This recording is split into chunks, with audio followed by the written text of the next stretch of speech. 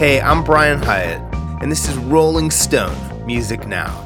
A couple weeks ago on this podcast, we talked with SZA about her great album, SOS, which came out at the end of last year. Manka Burkante joined me for that conversation. If you missed it, you should definitely go check it out. And SOS is still at the top of the charts. It spent 6 weeks at number 1. And I'm not surprised. It's a pretty triumphant pop album. She does everything on it. There's big rock songs, big pop moments, great R&B songs. It turns out she raps really well. It's a pretty complete experience. So I thought we'd dig back into the making of SOS and talk with 3 of SZA's collaborators. To start out, we'll hear from the producer-songwriter Rodney Jerkins, who is, of course, a total legend. He's worked with Beyonce and Michael Jackson and a million other people. We've spoken to him before on this podcast. And then we'll talk with Rob Beisel, who engineered the whole album and also made the leap to producer and songwriter on a bunch of tracks. And finally, we'll hear from another key collaborator, Carter Lang, who played with SZA live, worked on her previous album, Control, as well as this one. He is a multi-instrumentalist, songwriter, and producer. He's also worked with Omar Apollo, Post Malone, Mac Miller, and a bunch of other people. But again, to start our journey through the making of SOS, let's hear from Rodney Jerkins. It's good to talk with you again. I appreciate you taking the time. Oh, thank you. Thank you for having me. So I understand that you recorded, I think, 7 songs in your session with SZA, and it was like right when the pandemic was hitting, right when you guys didn't know what was coming. You had no idea. Like literally I think our session was like the first day of the announcement of the pandemic, actually. Just started that day, and SZA was pretty freaked out. We had planned to make a whole album together. That's what we were talking about doing, just like locking in and doing a whole project together. We did like 7 songs in the first day. I probably created about, I don't know, maybe 15 to 20 ideas in front of her that first day. And yeah, it was just like super inspired to work with her. And we had great conversations about her being from Jersey, me being from Jersey. And it just felt like it was like a good creative match. Yeah, for sure. And what came out of it is pretty great. So my understanding, the last time we talked, you talked about this documentary that you have in the works, but the ODB stuff on Forgiveless came from footage in the documentary. Tell me about that. I'm the original G.O.D. Making young ladies scream is my specialty. When I go da. Yeah, it was really interesting because the first day that I worked with SZA, she was like, she wanted to do like a hip hop boom bap idea. And I went into my other room and I created the track that you guys know as Forgiveless now. But I did that track that same day. And we didn't work on it that day though. We didn't work on it till 2022. February, I went back to LA in 2022 and I said, you remember the boom bap idea? And she was like, no. She was like, no, play it for me. And I played her the beat and she was loving it immediately. And oh yeah, we got to do this. We got to do this one. And I gave it to her to work on. And the funny thing is I was just digitizing a bunch of my footage for my documentary that I'm working on. And I came across this old VHS tape from 1998 that had ODB. He was in my studio and I didn't have a session with him. He just was passing through and he just started rapping about 100 bars. And as I was listening to it, my mind got to going. I was like, I wonder if I could take his vocal off of this VHS tape, get rid of all, of course, the track that was in there and put it on top of this idea for SZA. And I'm an investor in a company called Audio Shake. We could take files and pretty much take stems and grab the acapella or the backgrounds or whatever it is. It's the horn parts, strings, whatever we want. And so I took the vocals, I took the VHS, turned it into audio, put it through Audio Shake, and then just pulled the vocals out and timed it to my track. And then I went back and played it for SZA. She was like, whoa, where did you get this from? And I told her the story and the rest was history. That is wild. I guess they had to then go to the ODB estate and stuff and clear all that. Or you did. Yeah, she was actually super. It's funny because after she finished it, she actually really stopped listening to it because she didn't think it was going to get cleared. So she was like, didn't want to play it for the label or anybody because she was just like, we're not going to be able to clear it. And I told her, I said, I promise you we will be able to get this cleared. And she was just like, why are you so certain? I was like, because it was too incredible the way that it happened for it not to go to the end. There's nothing like a good musical story. And when you create something like this, I don't think you just create it and then it just falls off a cliff. I think it's something that becomes something that we tell people for years to come. This is how this happened. So I was adamant about it being cleared. And so I got a hold of ODB's wife in the estate and introduced SZA to them via Zoom, and we got it cleared. Of course, when I talked to them, I was like, I need you guys to clear the visual for me for my documentary while we're at it. But like one step at a time. So we focused on this. Yeah, I showed them the footage, and his wife you could see the joy in his wife and his son's face when they saw this footage that I had. One other song, Shirt. Let's talk about that. Shirt, yeah, it's funny how things happen because Shirt was actually probably the first or second song that we did together that same day in 2020. And it was to a completely different track, actually. That's one of the famous Rodney Jerkins stories, is that he likes to do the tracks over after he gets the vocal, like I did with Say My Name and so many others. But I played her this idea that I felt was really futuristic. I called it the 2030 beat or whatever. And she wrote to it. And fast forward maybe 6 months later, me and one of my other co-producers, Freaky Rob, were hanging out, and we pulled up her vocals, and we were like, yo, let's mess around with this to see if we can do something different to it. And so we stripped it down and just kept her vocals up and then recreated a track. I then sent her that idea, and she posted it on social media immediately. This is September of 2020. And her fans got a hold of what she posted, and they turned it into this whole viral TikTok movement that I think garnished somewhere about 700 million TikTok views.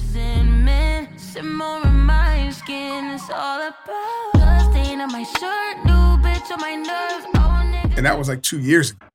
So the song didn't even have a title. It wasn't even a title. The fans actually titled the song Shirt because we didn't have a title yet. And it wasn't even a song, by the way. It was an incomplete song that she basically just teased the word out on TikTok. And the fact that the fans embraced it pushed you guys to go and finish it. Is that the deal? We were going to finish it. We didn't know when because we always loved that idea. If it was up to me, it would have came out right after that in 2020. I kept on telling her, I was like, we got to finish this now. Look at what's going on. They were going crazy for this song. But she wanted to take her time with her project. I want to say we did 7 or 8 different iterations of that song.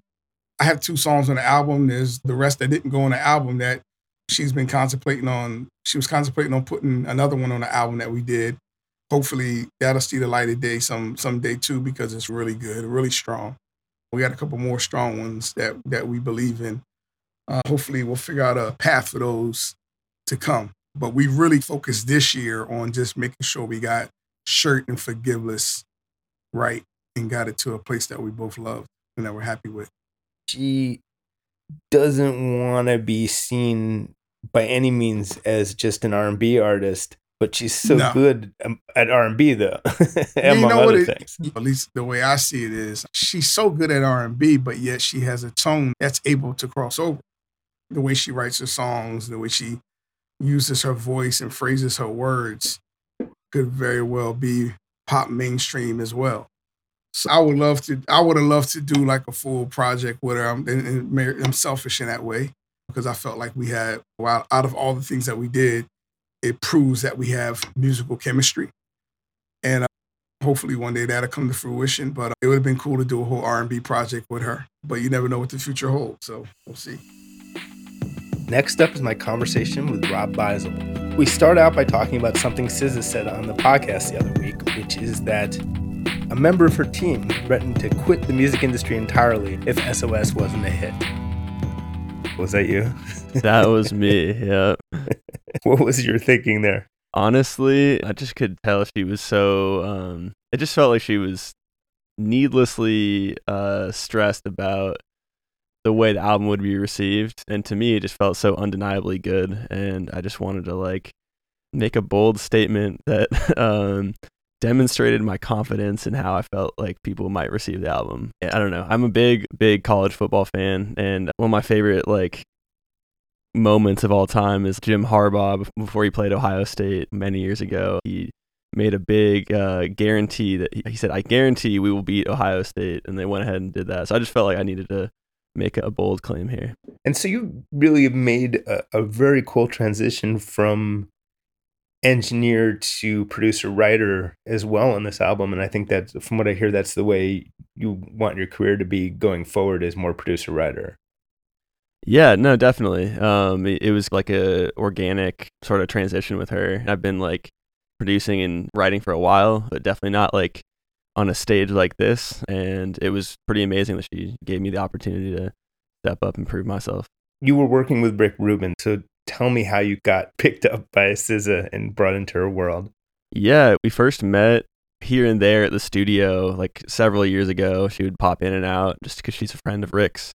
And then January 2020, I got like a text that Rick wanted me to go out to just work with her in Kauai. She just needed someone to record her, and it just worked out. I was trying to make the next steps away from the studio at that point in time. I'd been there for like 6 years at that point, and it just felt like I think I've hit my ceiling here. And I had actually, like, funnily enough, a year or two prior to that, kind of in my head said, I think my next step, if there's an artist I really want to lock in with long term, it's SZA. And that was always in the back of my mind, and lo and behold, it just fell into my lap like that. Obviously there was like a long epic process to making this album. When I was talking with SZA yesterday, we compared it to Avatar 2.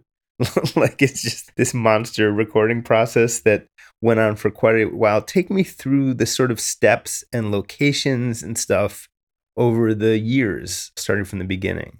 Yeah, I guess our first like introduction together was in Kauai at Rick's house out there. He has a little compound there, and we just turned his guest house into a studio. He has an actual studio out there, but there was like another session for a project that he was producing that was going on simultaneously. We just made do and built a cool little setup there. It's nice that it wasn't even like a proper studio, just because it took the stress away. It felt more like hanging out at home.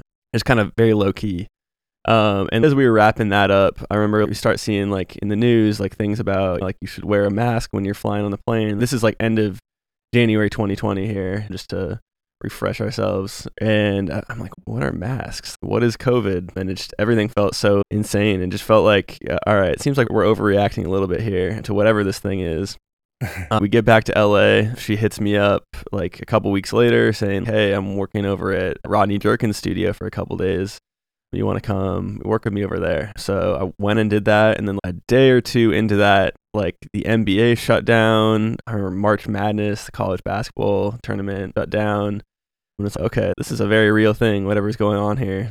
And we take a break for a couple weeks, wait and see what's going on. And then after 2 or 3 weeks, we started working over at SZA's house. She has a little home studio there.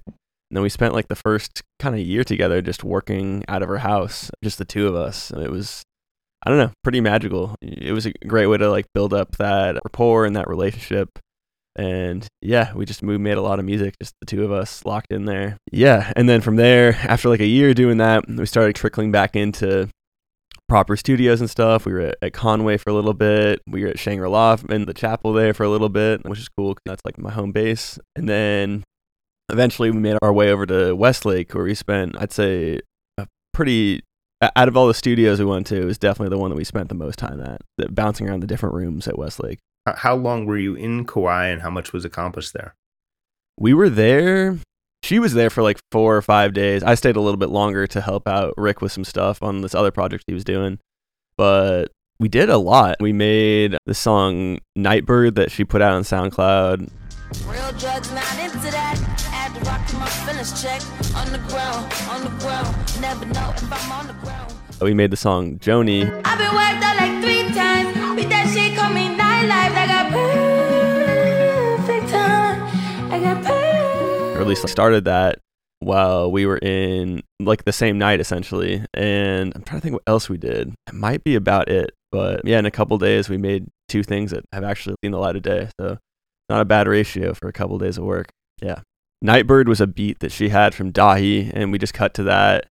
We tweaked the vocals a little bit after, but that's kind of like what essentially what we started with is what we finished with, aside from some vocal tweaking. The song Joni definitely took a couple like twists and turns like that. That was pretty fun. Like she had a beat from Cody, and she was just like trying to like freestyle to it, and she was like trying to channel different people while she's like freestyling, and it was almost like, I don't know, it felt like karaoke or something, because she would just have me like call out different like artists to like channel on the spot. So I was just kind of like going through my Rolodex of artists for her, and we've had a handful of like magical nights that I look back on as like, definitive moments in the album making process, and that was definitely one of them. I just felt like, okay, I think the two of us can do something really special here. And yeah, that was a nice little introduction. And that one, we cut to a different beat, but like for whatever reason, I just like couldn't. I kept hearing what she was singing on top of the Elliott Smith song Angelus, just on top of that guitar part. Wow. I don't know why. I think it was something about her like cadence.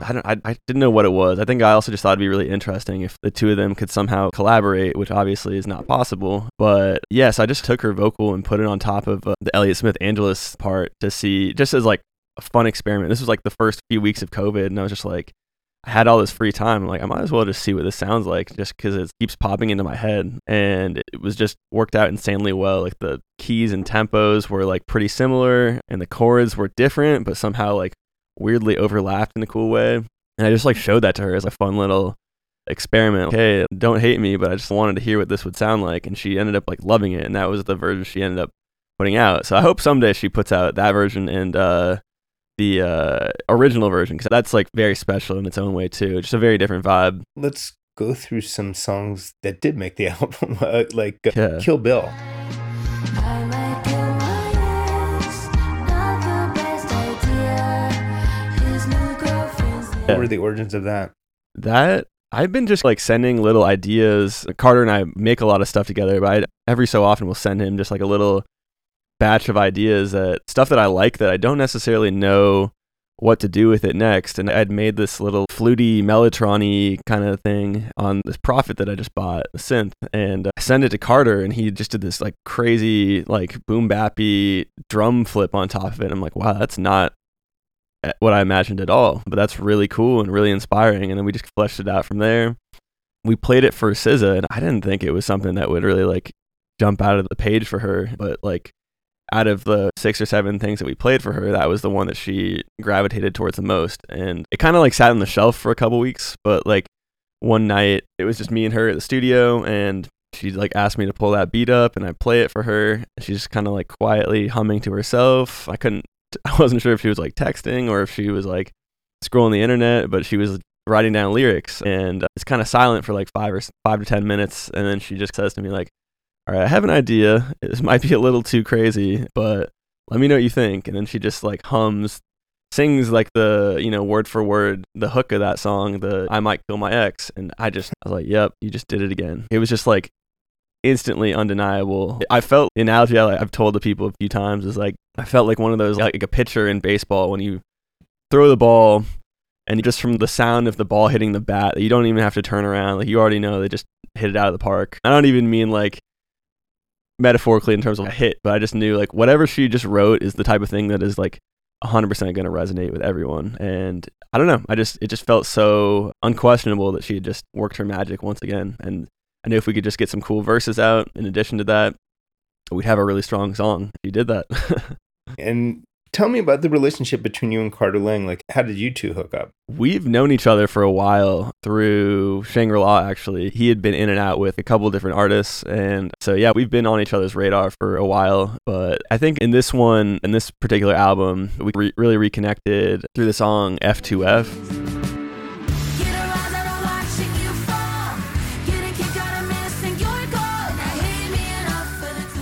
She had asked us like to come together to make some like rock vibes for her. So Carter and I like linked up, and for a couple weeks we just cranked out a bunch of like rock beats essentially. And yeah, that I think we just realized pretty quickly that we have a good little synergy together. We do things like very differently, but very harmoniously at the same time. SZA said that she recorded, at least in addition to the kind of, arguably you could say like there's a bunch of ballads that are kind of like rock ballads on this album, but as far as like rock, like F2F, she said she recorded like 5 or 6 songs like that. Yeah, Does that sound right to you? It's definitely in that ballpark.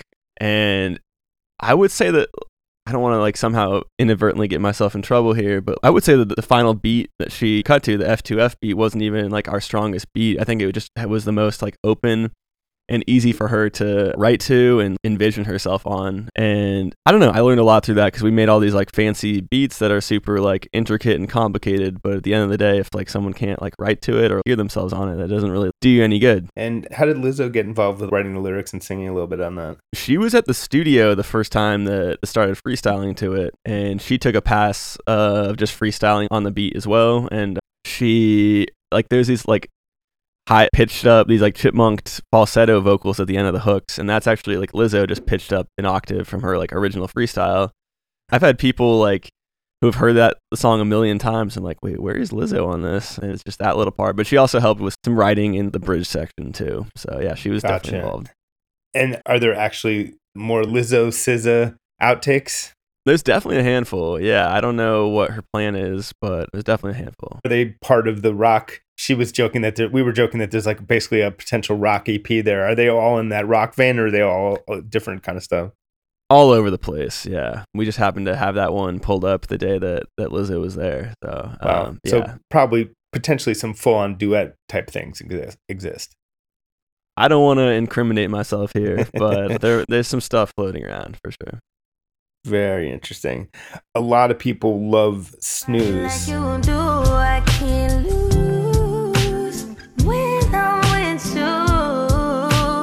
I can't. Were you around for that at all? I was, like, the day that she wrote it. Yeah, like it hit me up like really last minute to come work with her in Babyface. So yeah, I pulled up to his beautiful studio, and it was Babyface, his engineer, and then Chris and Leon. And yeah, it was just one of those like magical days. Like we spent several hours like writing to one thing that it was cool, and I really liked it, but I felt like I could tell she wasn't that sold on it. And then at the end of the night, we're just kind of like trying to blow off some steam a little bit, and they just played like another beat just kind of out of the blue, and she just immediately hopped on that and wrote the song Snooze in probably 20 or 30 minutes. It was just very like stream of consciousness and effortless. She didn't overthink that one. She just stepped up, and it poured right out of her. And how about Ghost in the Machine, the Phoebe song? How did that all come together?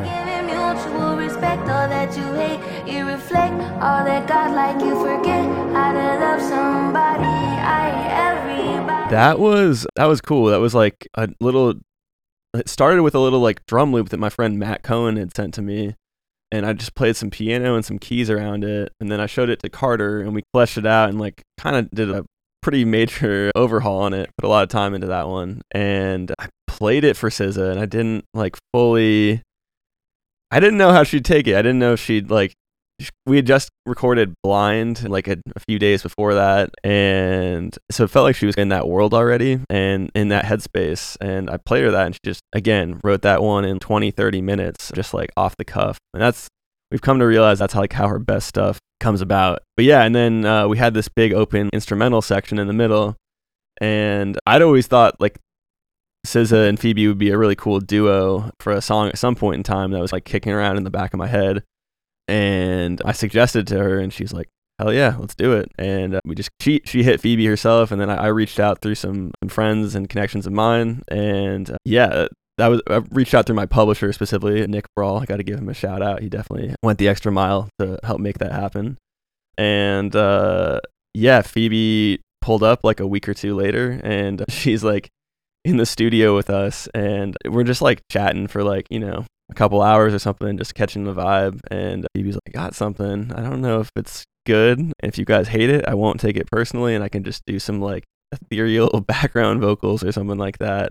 And we're like, I'm sure it's going to be fine. Like, why don't we just hear what you got? And she steps out into the booth and just like literally top to bottom sings that verse like exactly as it is. We recut it at one point, wow. but like lyrically and like melodically, it's identical to the very first take. And it was just, like you are who we thought you were. It's just Phoebe being Phoebe. That night I had to catch a red eye to Mexico City for a friend's wedding, and I like stumble into this Airbnb at 7 a.m. the next day. The Airbnb had 5 or 6 records on the wall of this apartment, and one of them happened to be Ghost in the Machine by The Police. So it just felt like this like very eerie, I don't know, good omen of what was to come. How about I Hate You?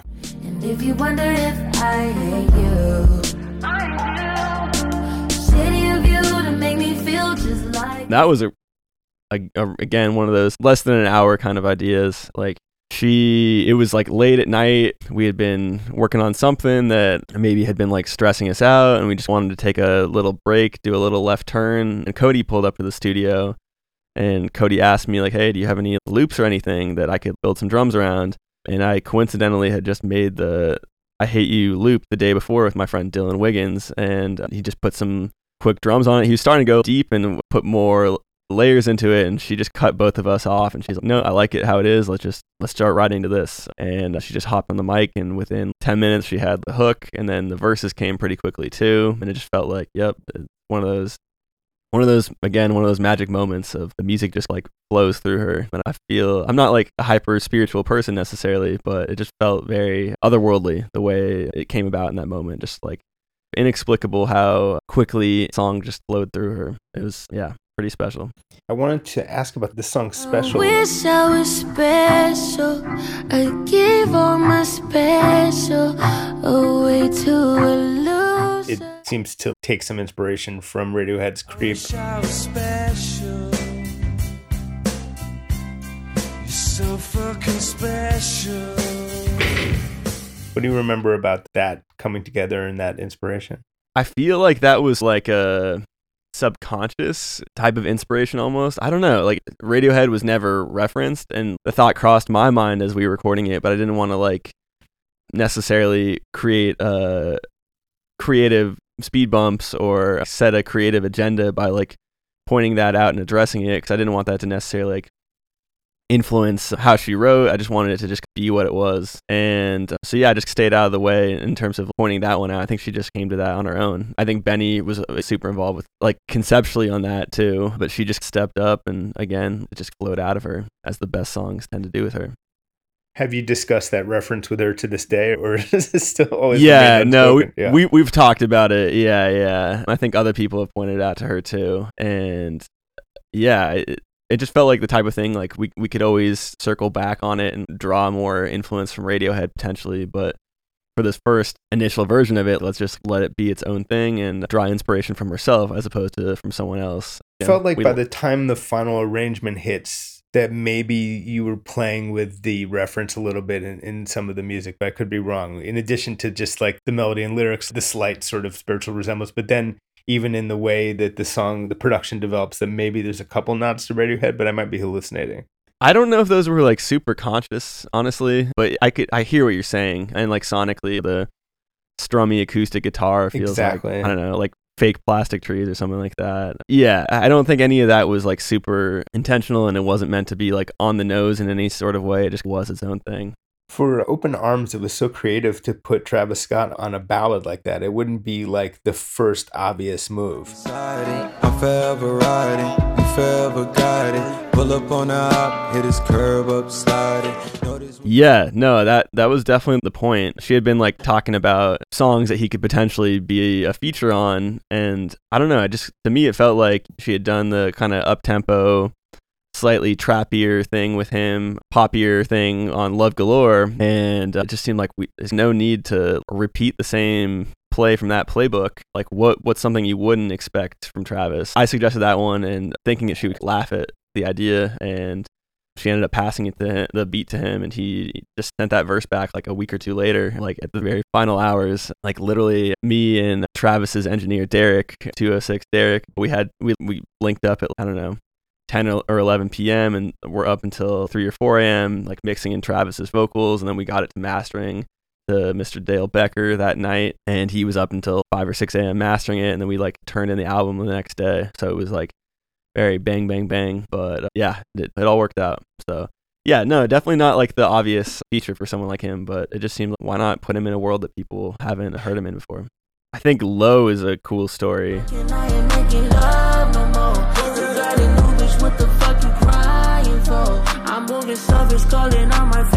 That came together in the final. That was the last like song written to be to make the album. We wrote like one or two things after that, but those someday will see the light of day, I hope. But that was the final song to be written to make the final track list, if that makes sense.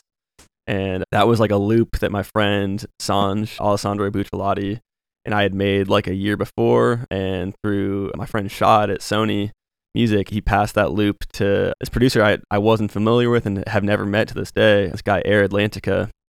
And he put some drums on it, flipped the loop, and sent it back, not even necessarily with SZA in mind, but he sent it back to me, and I was like, this beat is crazy. And she, like 2 or 3 days later, said she wanted to write some like hard, up-tempo-y, grungy, not 90s grunge, but grungy songs, and I just pulled that one up, and the timing was just happened to work out. And yeah, she just did her thing, and it, lo and behold, it somehow made the project in the final hours. So that was really cool, a really special one for me. How close to the actual release did this happen? I want to say the week of Thanksgiving. Whoa. Like very recent. Yeah. And it seems to be I keep seeing it like pop up on social media. Like I saw Kendall Jenner and Kylie Jenner both reposted it. So it seems to have some sort of traction right now. Yeah, just, I don't know. It's cool, and it's trying to wrap my head around that one just because it was the 11th hour and it seems to be something that people are gravitating towards. But that was all SZA just saying like she felt like something was missing in her project. And I just learned to trust her when she says stuff like that, because I think it fills a really cool sort of pocket in the project.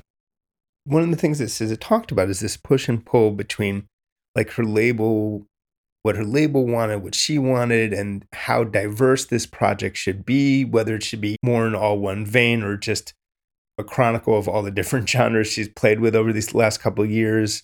Did all this come in? Hey, wow, we're doing a lot of different stuff here. How's that going to work? Or how did that kind of affect the actual writing, if at all?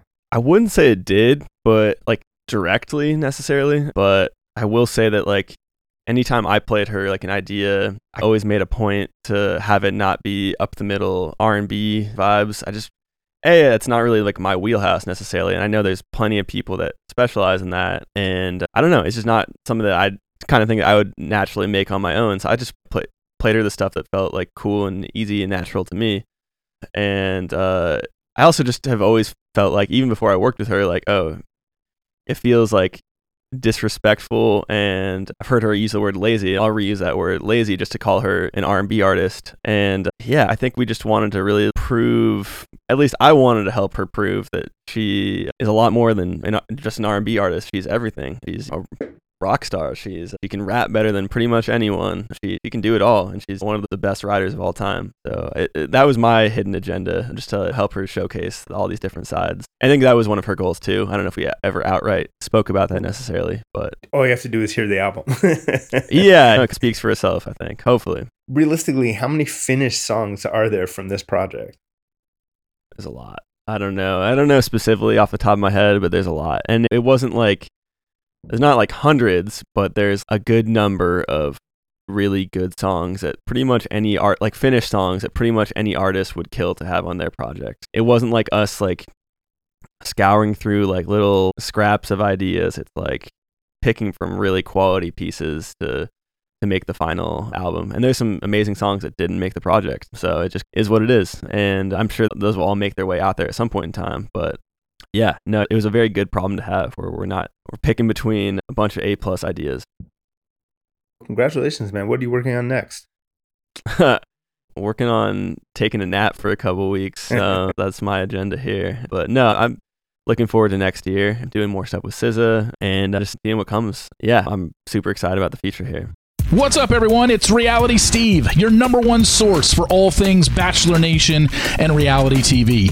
Every day, I'm giving you the behind-the-scenes juice and your info on all your Bachelor Nation stories, and also interviewing some of your favorite reality stars. My name has been synonymous with spoilers, but I'm so much more than that. Give me a listen. The Reality Steve Podcast, part of the Believe Network. Just search BLEAV on YouTube or wherever you listen.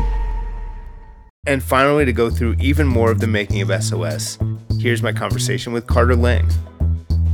But yeah, so obviously you go way back with SZA. How did you first come her way for Control?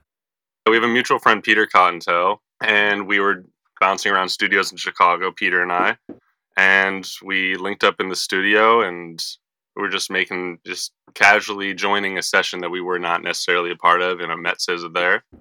And I came back the next day to the studio in Chicago. That's where I was living at the time, and she was visiting, and we worked on some other stuff, and I wasn't really sure like what we were getting into, but I could tell that it was the start of something like a new musical relationship. I was like really stoked to have something that was like out of the whole Chicago circuit. So I was excited, and then about a month later, I got invited to play with her at Lollapalooza, and another mutual friend of ours, Script, who's just like one of the basically been family forever for us, and he was part of the Chicago music scene, this burgeoning scene in 2010 to 2000. I was just coming back into the scene, and Script was working through that scene, and so we saw each other at a jam, and he's, hey, I think she might want to take you on tour. The bassist has dropped out, and so a month later I got this call, and I played Lollapalooza with her and my friend Styx.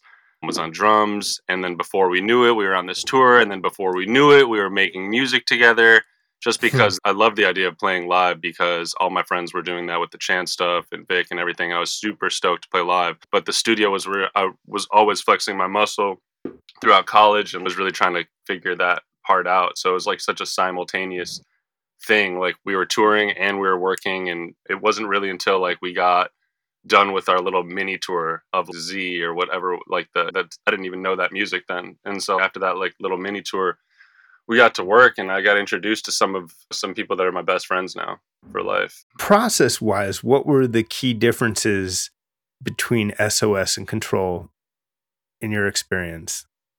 The main difference was I didn't have like a base out in LA, so we were all traveling like gypsies together through like different Airbnbs, and I'll rent a car, she'd get an Airbnb, and then we'd be like subjected to the different studio times in LA studios. Really just we were all like, I was pretty, I'd been in sessions, but like we were hitting all the big ass studios, and it was fresh, and it was definitely, and it's something that like we were just exploring our like abilities together. Really just everything was pretty brand new. And I think for this time I felt the same way, because we were in a whole new horizon too. Like being back out here, I moved to LA officially like almost 3 years ago, and I just been bopping around, and it wasn't until like I could really sink my teeth into my studio here and figure out that balance. And for me, that was like the biggest difference in the process, because it's like being out, like, living in LA and not like chasing every studio session, being like, this is where I'm planted, this is where I'm going to get my best work done. Obviously you have to like quote unquote hop off the porch and put your antennas out there to see what's going on and maybe working smart. But having the studio and being able to brainstorm with my friends on making the music, because even the process and Control, we'd make the music and then we just let her do her thing. It wasn't like we were always all jamming at the same time. Like when we do, that's cathartic and something beautiful could come from that. Amazing. But like in all reality, it's like even when we were doing working at my family Michigan house on Control, we were doing like Love Galore and Broken Clocks. We didn't know what we were gonna make. We were just going out there to free ourselves from like the LA studio circuit and just link up with each other. But that was the same thing. Like the studio, I made a studio in my basement. She was upstairs recording. So it's like whether my studio's in Glendale and she's in Hollywood recording, it's like the same but different. But it's really great to have a space where I can focus and have all my stuff around me and have my homies around me that are able to just roll through, challenge each other musically till we like finally find the best thing for the song. So that's been super dope, and that's elevated the sound for sure. We were like, not that we were lucky on Control, but we were just doing our thing. It wasn't premeditated, and we didn't want to premeditate this either. So it's like, how do you get past that? Sometimes we had to make different versions of things. I had to make different versions of things just to understand like how to get out of the box that we're trying to be put in. How do we get back to that point where we were just having a fucking good time, just making shit, trying to just impress each other. Rob told me that SZA wanted the two of you to dig in on some rock beats, and that's where F2F came from. And SZA also said there's 5 other songs like that. Straight up. Like where she gave us like a prompt to go in. Yeah. Definitely. Yeah. I love that. Every song holds some sort of story. And she definitely was like, yeah, she definitely was vocal about it. And we played this sort of, it was just this like tag team of shit. And then Rob, we'd post up at my spot and we'd just try and find that sauce, whether it's through a jam or whether it's through just like playing each other different ideas that we've made and really just get into it. But F2F, yeah, like when I heard that's like what she was trying to do, I was like, oh, hell yeah. Just really want to flex that muscle in the studio. I'm like, yo, like what better person to do it for than her? I'm not trying to make hella rock music for everybody and shit or be like hold into a certain genre, but it's so much fun to explore that with her. And when we did like, what was it? Like we did a cover of like Kiss Me.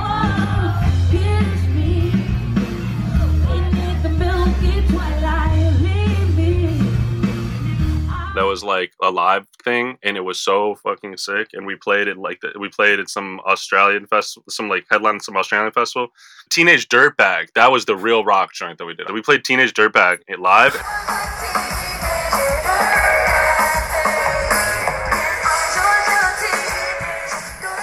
That was the fucking craziest shit.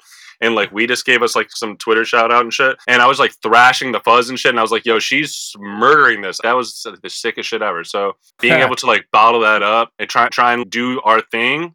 That's what I was thinking when we were doing that. And Rob and I were like hybridizing pieces of music that we had. He had one original piece. I took something from another thing I did. And then we started like putting it together. And yeah, she took it there. But also we had a night where we were like hanging in the studio with Lizzo, and I was like, it was my turn to play tracks and shit, and I was like super nervous. I don't come up and play tracks all the time. I'm really trying like just when it really bottles up in me. So I was there, I played some stuff, and I played Lizzo and her were together, and we like listened to, it was called like Charlatan was the beat at the time, and they were crushing it. And I just went into the other room. I was like, they're really crushing it. I need to step out of the room so I don't really change up their process at all. Sometimes it's just me just hearing it and I'll just really get to it. I'll get into it. I was like, let me just go in the other room, see what happens. But yeah, they were like putting some energy into it. And that's what that was the thing that I feel like sparked like her SZA really taking it into her own world and like figuring out how it can be part of her story, like in an authentic way, and not, hey, I just did a rock joint. It took some time for sure, but it feels very natural. She said that there's like basically enough for a rock EP. And then apparently there's also other collaborations with Lizzo in the vault. It was like a night or two. And then like my mom was in town. She came through the stew. And it honestly was like a full circle moment because Lizzo opened for us like on our first little mini tour that I went on with SZA. And we stayed at my Michigan house. My mom was like cooking and stuff. And it was just that night was a good night. I don't even know if we got like anything done, but things were started that I think made a huge impression. That's obviously, they were crushing it. I played the beats and went in the other room and hid away. That was my job. But that's like the extent of what I do in the big studio, because like most of my work gets done, my hands-on work gets done here where I'm at in my studio in Glendale. So it's just better that way. Yeah, tell me about Seek and Destroy.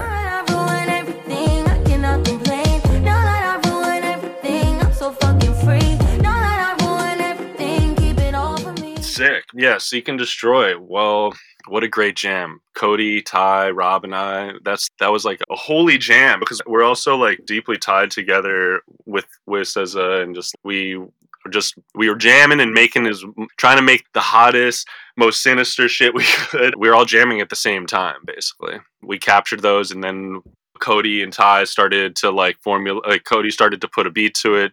Ty started to edit the beat and make it sound super saucy and compress it and add nice saturation to it. And it was just this little beat. Like we didn't have any structure to it or nothing, because by the time we were done, Rob said, "Oh, I gotta go to the studio, man. She just hit me. I gotta go record." And he's like, "Just send me and then Ty, Cody, and I were just sitting there. Okay, we're just gonna finish up what we can real quick. There's not much time anyway to sit through these. We'll be here for another 24 hours, editing these beats the way we'd want to. So let's just get these ideas out."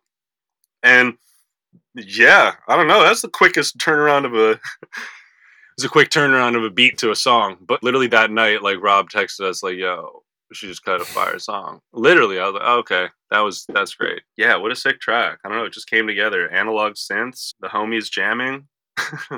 Real simple, nothing too crazy. Just capture a loop and send it off, because if you sit on it too long, like I face that fear a lot. Like, how long can I sit? I want to make it perfect, and you want that first impression to really last. But like, how much do they really care? They just want to catch the vibe. I know I would feel the same way. It's just give me a vibe. I'm in the moment. Just let me get a vibe to record to, and then we could figure it out. As long as it's not literally terrible. And it was pretty dope. For sure. And how about Notice Me? I'm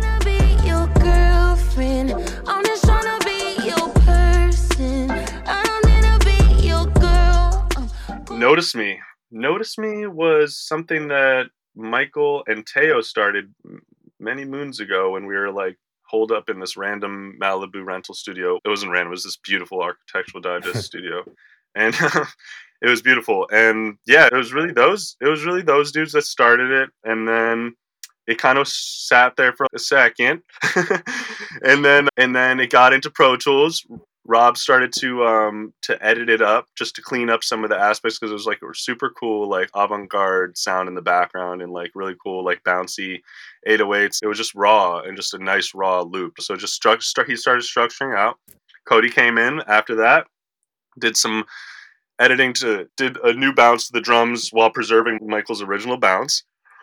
And then his homie Phil, our homie Phil, came and did some cool like additional key work and zazzed out certain parts that she was because she made a whole beautiful like adventure with that song. It starts out one way and the melodies that she's doing is just you wouldn't even expect it to go there. And he did like a lot of the little warming patches. And then I touched it in the very beginning with Michael and Teo, but it was so minimal that I forgot even what I added to it. It was like a pad and an 808. That shit didn't even matter by the time like a few weeks go by. And then Cody and Michael come to my crib to work on the beat together, just the two of them, and I'm like just letting them work on it. Hey, if you want to add anything to it, like I'm down. I hear something. If you guys hear something, they agreed to it. I started to play some synths to it and try to chop it down. I played too much, and then we ended up chopping it down to a few pads and stuff like that. What was your sense in making these albums of what SZA was responding to? She really likes guitars. Obviously doesn't want to be anything near to just an R&B artist. She wants to do all sorts of stuff. So what did you become aware of what it took to find something that would sonically appeal to her and make her want to write? I mean, it's kind of just like hearing like her melodies in my head. Literally. There's so many different ways you can go with it. And also just finding structures that are like that you can take and just do your own flip on it to be able to make it something that would be for her. Sometimes it's like something you can't really explain. Sometimes it's like the perfect interval between notes, and just sometimes it's really like the perfect repetition and getting into this sort of trance. And I think that's also super important too. It's like you make a lot of music with changes that over suggest what you need to do. And it's just like making something that's like that takes your ears on a journey, and it's gonna inspire somebody to just go along with it. Like, for example, like you could suggest this whole arrangement, but she's gonna want to go draw in and outside the lines, and that's like the fun part about it. So making arrangements for that stuff to be like, this would be exciting if how she might interpret this. But it's intangible. It really just, for me, I get super inspired by the most like minimal sign of, I don't know, like melancholic loops. I don't want to say melancholic in a cliche way, but I could put myself into a freaking trance with my music. I'm not trying to say like I'm super skilled. Oh man, like I'm the shit. But like I put myself into a freaking trance. That's the type of shit that I want to give her. I want to put myself into, you know what I mean? Like I want to, you know what I mean? Exactly what you mean. I know exactly. And it makes me well up. That's the type of stuff that I dream. I have so much music that I would like love to play her. I wish she just had the infinite capacity to hear every little cone and little like trance, not like trance music, but just I don't know, transformative moments in music, like long play stuff. But she's captured this energy now, you know what I mean? And the reality of it is, it's like we want to be able to have that stuff, but still be able to push the energy forward and not fall into some sort of a lullaby. But that the place of the lullaby and stuff is really where that's the hypnoticness that's just is so evocative for me. And then also really just going into stuff and be like, hey, like where can we like play, I don't know, try new things, or it's almost like playing dress up, but it's really our shit. You know what I mean? Totally. And I know what you mean, because there's a lot of like great vibey, atmospheric moments, like great outros that get real trippy. Like obviously paid a lot of attention to that kind of thing when you're making the album.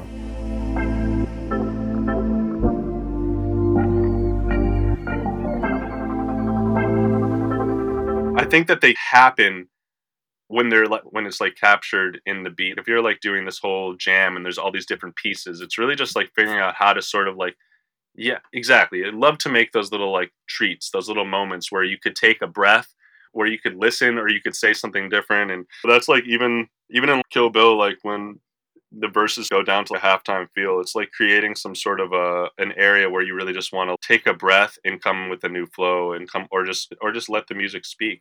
But with Kill Bill, it was like trap. It was a random trap beat for like a day, and then it was like, nah. This isn't. I can't just do that. I gotta like get it. It's gotta feel smokier, you know. It's gotta feel smokier, a little bit more puffier and creamier sounding, you know, because the sample was kind of like smoky and creamy sounding, you know. Nobody Gets Me is one of my favorites. Nobody gets me, you do.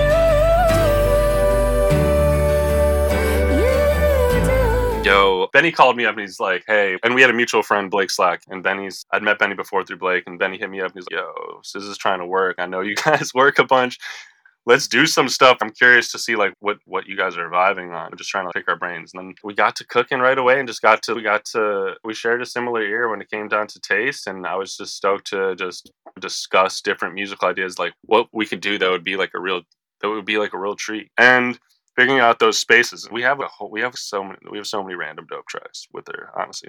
But we have some shit. But this one was like, I don't know what we were really listening to, whether it was like Glastonbury or like different like moments of the 90s and stuff like that, but not trying to capture like cliche 90s, just give you like this palette where you can say the most tell-all song basically, and it still relate to the whole world.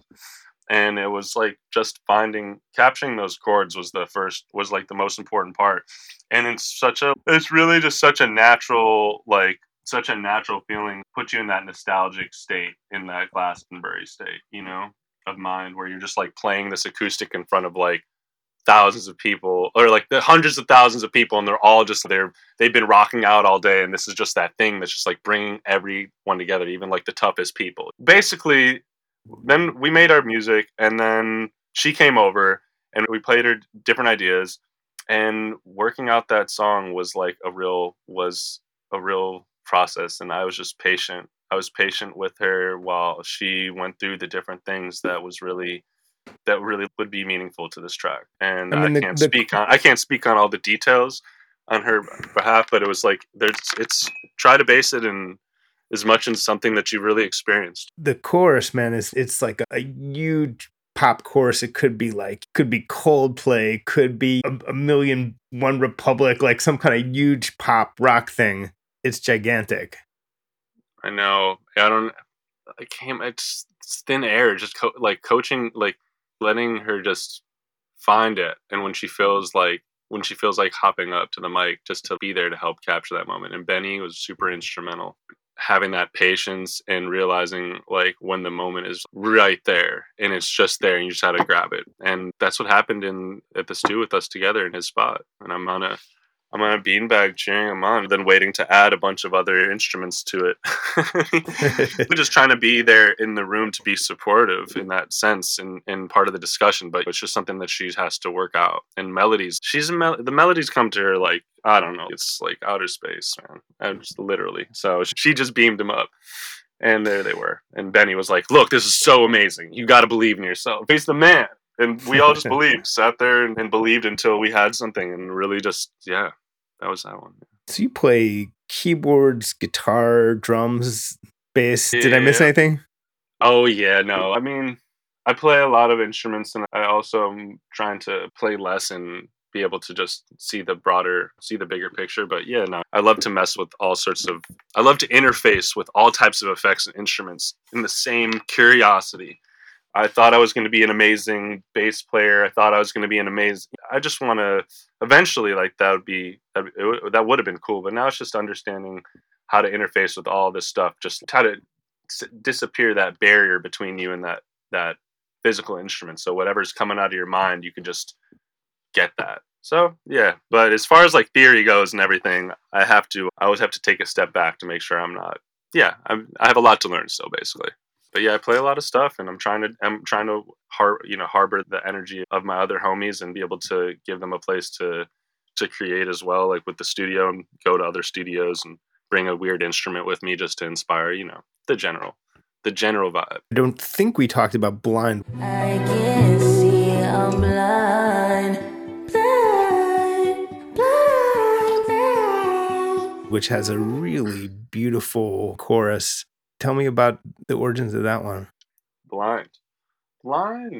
Yeah, it came about, and it's a beautiful way it came about. We were trying to make some orchestral type of stuff for her, but not a cliche classical vibe. I think we were inspired by some music that had just come out that was very minimal and like beautifully haunting. So yeah, I think it's perfect timing. Rob said, hey, we should try and make some stuff like this. And fortunately we had a day with Yuli and my friend Will Miller. Yuli is an incredible string player and arranger and composer. And my friend Will they're both so good. My friend Will is from Chicago. He plays with this band Whitney. He has his own project called Reservoir. The four of us, Rob, Yuli, Will, and I, had a jam, and we made maybe 20 clips of music.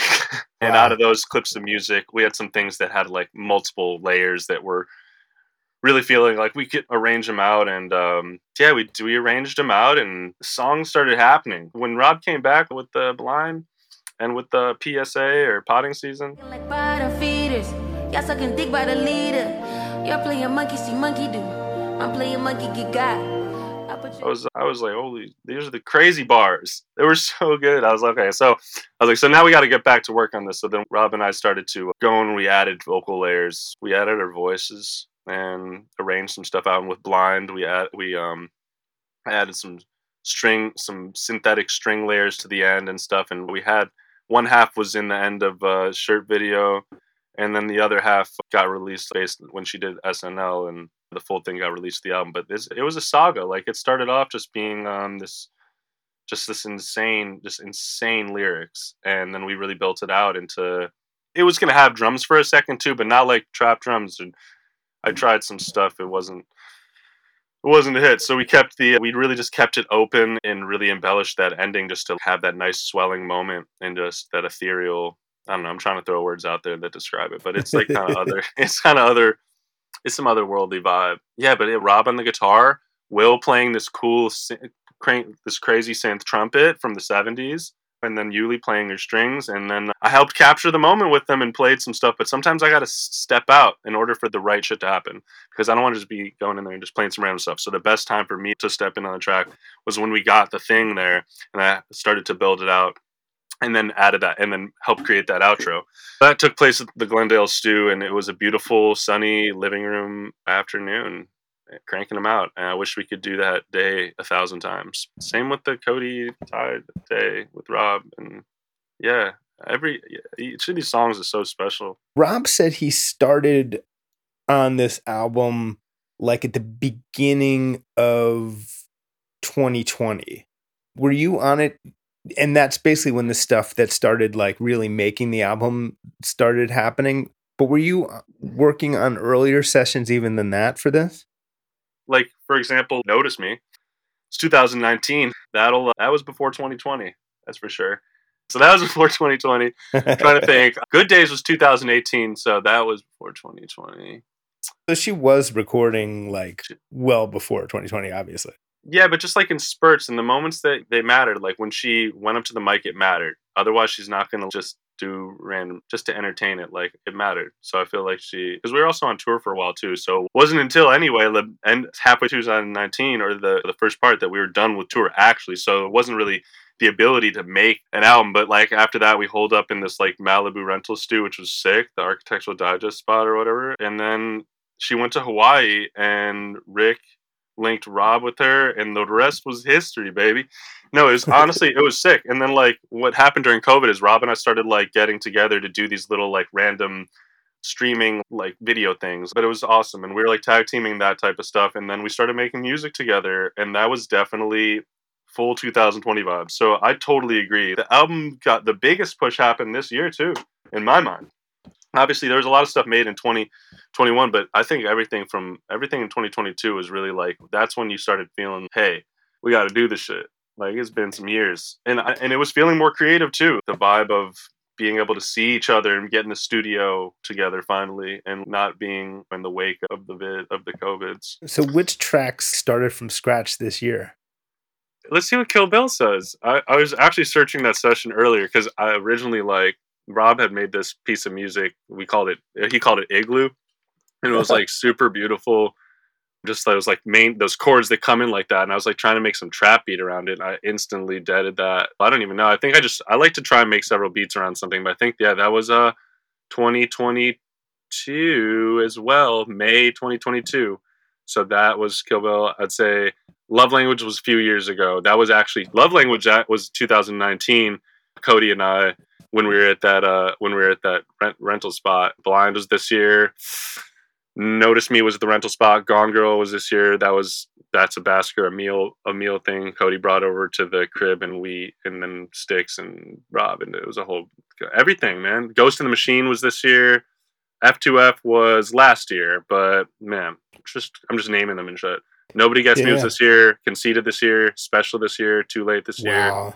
Far this year. Shirt not this year.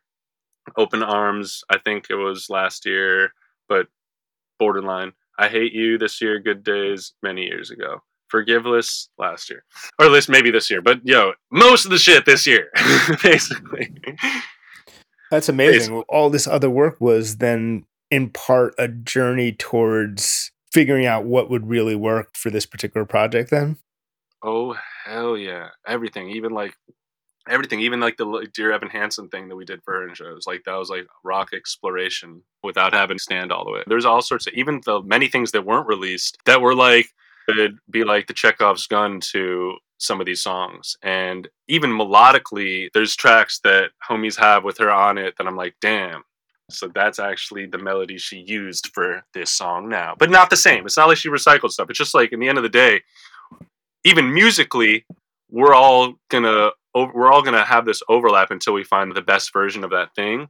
And sometimes too, when you feel like the door's closing, when you feel like it's time to go and you have to leave and stuff, that's when you really bottle up. That's when you put that work in. I know for me, like, sometimes forcing myself to do trap drums on 8 beats or something in an hour or something like that, I might make a sick idea versus spending 8 hours on one idea. It's kind of like, we bottled up that energy, and everything is just a preparation for that moment. And so maybe the moment was this year. It was like a big performance, and every day was that. So I love that. Absolutely. Not that, the music that was started. So yeah. I'm curious, since you say everything was kind of on the road to this, was Kiss Me More with Doja Cat? Say, give me a buck, need the Gucci store. Push your limit, now you ain't good enough. All your niggas say that you lost without me. Was that part of the road to this album in some ways? It was like a beautiful moment that happened in between. It was like one of those things that was just a sick thing to happen. It wasn't something that she was like, I'm like super planning on this, and this is like my thing. It just was like a natural thing. It's like, hey, you know what? This is sick. I'd love to do this. And she was just like, she probably just, this is amazing. I'd love to get down on this track. This sounds super fun. I don't know what this is. This is Doja's thing. So it was Doja's thing, but they together they made such a strong, like, they had their own sort of DNA to it. And yeah, I think it was a really awesome, like, head turner, and such a fun track for people last year, like, to bop, whether or not she felt like it was Doja's or hers or whoever. What the hell? It was such a cool track, man. And I think that was like a really helpful thing to just have, just like a nice positive vibe that was also kind of sinister too. It wasn't as like fun and upbeat as the track was. It had its own aggressiveness to it, and she like put her own spin on it. So she's not, I could do whatever, but I'm gonna make sure that shit is fire, and I'm not gonna let any whack shit come out. Basically, that's to me, because it's like that beat so uppity and poppity, you know what I mean? And the way she got on it was like, nah, it was like she flipped it upside down stylistically. So did Doja, but SZA she put it down. And the way, like, we had her, like, Yeti and I were working on it at my spot at the very end, just like doing minor arrangement stuff. And really the main thing we were trying to do is figure out, hey, like how we going to make these verses like work together. And hey, there's something there. We created a nice little entrance for SZA to just an open section, and then the beat drops in. And formulaically, not that I'm going to do that on every track, but that shit's a fire formula. You have to open the curtains a little bit before just a second verse with the feature. You think about how you're going to do a scene change, how the camera is going to pan and what it's going to be like. And that was just to create it with a little subtlety, whether it's dropping something out, filtering something, or putting a snare in a weird place before it drops, and there's some shit. I was super lucky to be a part of it because I had nothing to do with the track until Yeti was like, hey, SZA got on it. We should finesse it. And I was happy to be a part of it in any way. But it was dope. Something fresh, just tie the people over, man. And she's constantly finds the best times to tie the people over. Crazy. Every time she puts something out, it's okay, we got the people for now. And then now this. Oh my God, I don't even know. It's better tie people over. If this doesn't tie people over. No, but we're going to come with some shit. We come with more shit. She's already promising all sorts of stuff for the deluxe, so I guess that's the very next thing. I swear to God, I mean, you're going to see some new, you're going to definitely see some new stuff. You're going to hopefully see some stuff that she promised, all those vibes. It's going to be we're going to have to go back into the office. All right. It's going to be great though. The saga ain't over yet. And I also don't want to feel like it's over. The shit gives me a purpose, part of my identity. As much as I feel like it's been like a real journey, and it's been exhausting. It's been the most fun. It's the most fun ever, and the biggest blessing to be able to work on something like that. It's becoming this living, breathing organism. So as part of me, I don't want it to be over. And I don't tour with her anymore because I'm in the stew so much, and it's just like, oh man, like what the hell's gonna? So now what? No, it's all good. I'm excited though. I'm excited. I'm excited to open the doors for the next saga of music and try and figure out what the next thing that's just going to inspire us. And honestly, it's helped push me in my abilities to be better for this SOS album. And I really am looking forward for more experiences where I could be like in the driver's seat to obviously still collaborate, but like I'm just down to get more experience with the homies. And that's, to me, that's the shit that I know is going to happen for sure. Whether or not the tracks are going to come out, I don't know. But we're going to make some fire shit, and we're going to increase our experiences. And whatever we need to use those experiences for, that'll be the best shit. And that's our show for today. Please go and subscribe to Rolling Stone Music Now wherever you get your podcasts. And maybe leave us 5 stars and a nice review on Apple Podcasts and Spotify, because that's always deeply appreciated. But as always, thanks so much for listening, and we'll see you next week. Welcome to Talkville, the ultimate Smallville rewatch podcast. Guest star Sarah Carter as Alicia Baker. Although I didn't really work with her a lot. But Tom did, and they had some real big smoochy scenes. Yeah. Can we talk about that? Could there be any more sex? What was a 3-page makeout scene that just kept going? Good Lord. We get it. They have chemistry. Jump in now or catch up on any of the past seasons of Talkville on YouTube or wherever you listen.